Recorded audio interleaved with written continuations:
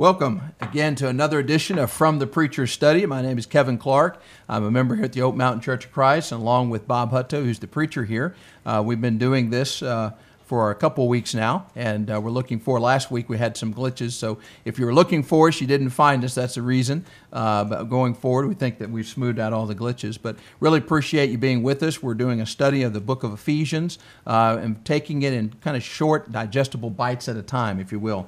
Last time, you may remember, for those of you that tuned in, we were looking at the power of prayer, and we made reference to the fact that Paul himself was saying to the Ephesian brethren that he knew of their faith and their love, and was very impressed with that, and it led him to give thanks for them, and then the avenue of prayer to God, and making mention of them in his prayers. And we just, I think Brother Bob issued a challenge to all of us to think about Christians and others like them that really mean something to us. Maybe it's a brother in Christ, maybe it's a parent who led you to Christ, maybe it's an elder, maybe it's a preacher that you really connected with. It could be just an average member that did something that was very helpful to you. But remember those folks in Christ. Remember your brethren, because they're set apart. You know, we're supposed to do good unto everybody, but there's something special, especially into the household of faith. And here he shows a preference for those in terms of the prayers, remembering them.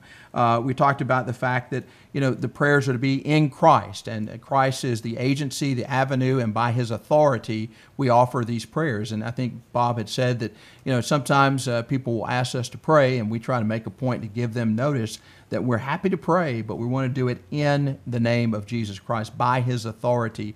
We are a representative of Christ, and we wear that name as a badge of honor, not for ourselves, but because of Jesus. We think so highly of him, and we're so honored to be a part of his family. And so this time we're going to move a little bit deeper into some of the things that Paul was praying for specifically. One of the points we made last time, Bob, if you remember, is that not only should we pray for physical things for our brethren, but we should pray for spiritual things, which is exactly what we see here when Paul prays for things that, like the eyes of their understanding be enlightened, that they know what's the hope of their calling, know the riches of the glory of his inheritance. And this last one I want to focus on for purposes of this particular episode, verse 19.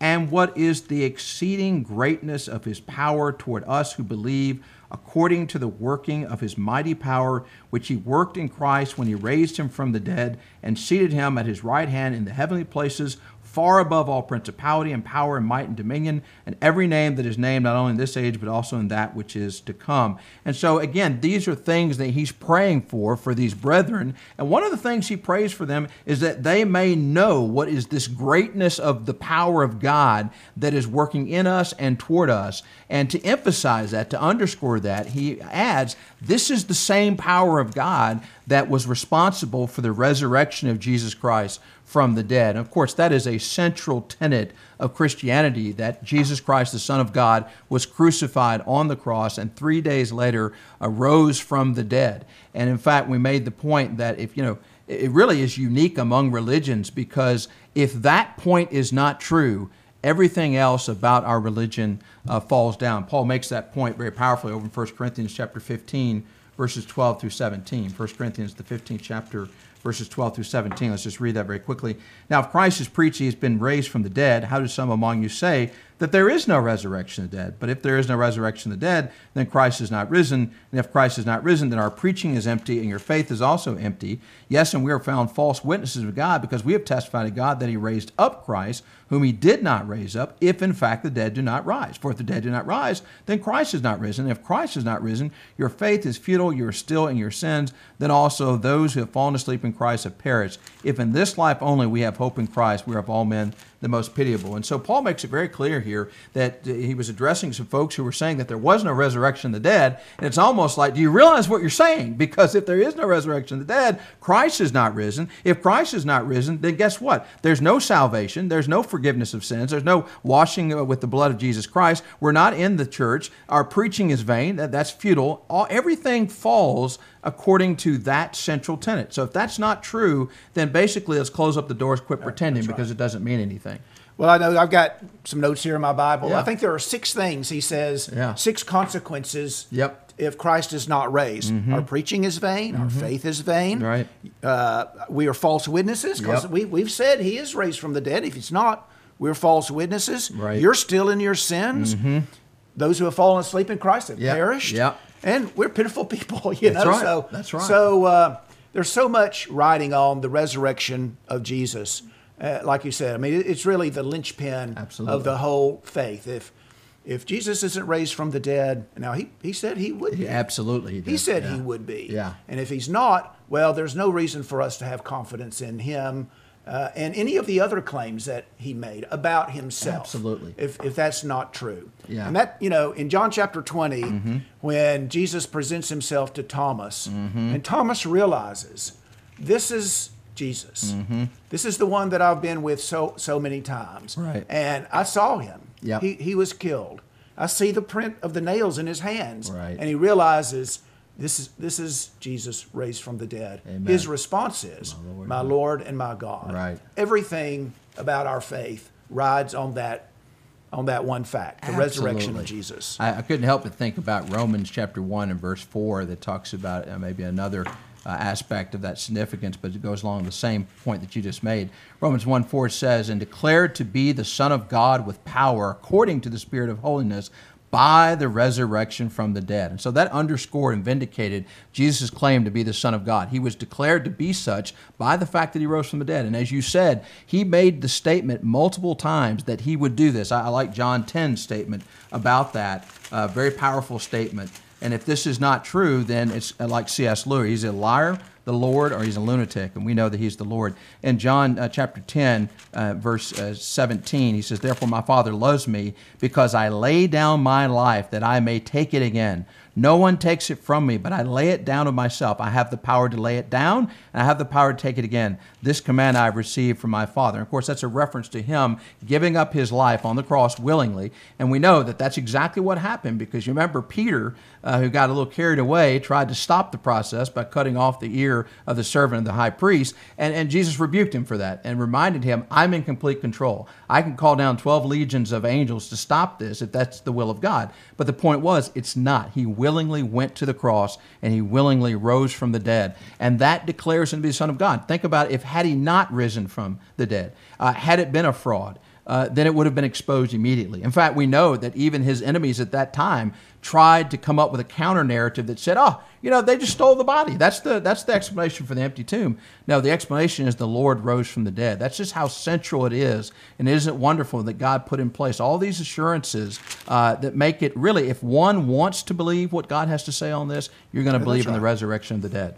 Well, another passage in which Jesus predicts his resurrection, which is an important point in all of this, Matthew chapter 16. Now, you remember that Peter confesses Jesus to be the Christ, the good confession.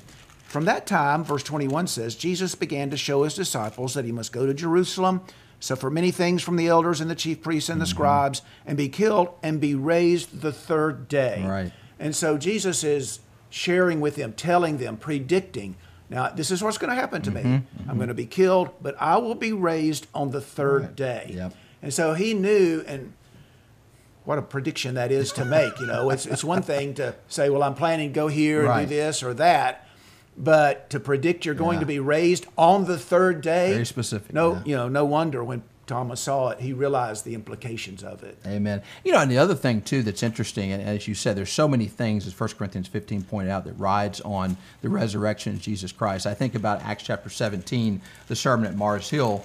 Paul made a point saying that that particular event is an assurance that there will be a judgment day. So he says that the following, Acts chapter 17, beginning verse 30, truly these times of ignorance God overlooked, but now commands all men everywhere to repent, because he has appointed a day on which he will judge the world in righteousness by the man whom he has ordained. So that's the truth. The truth that Paul's preaching is there's going to be a judgment day. Everybody's going to be judged. Okay, listen to this. Then he says, he has given assurance of this to all by raising him from the dead. And so Paul right there proclaims that the resurrection serves many purposes, but in this particular context, it serves the purpose of reaffirming that there is life after death, there is going to be a judgment day, and the proof of that is Jesus being raised from the dead. If you believe that, then you also ought to believe there's life beyond the grave and the resurrection.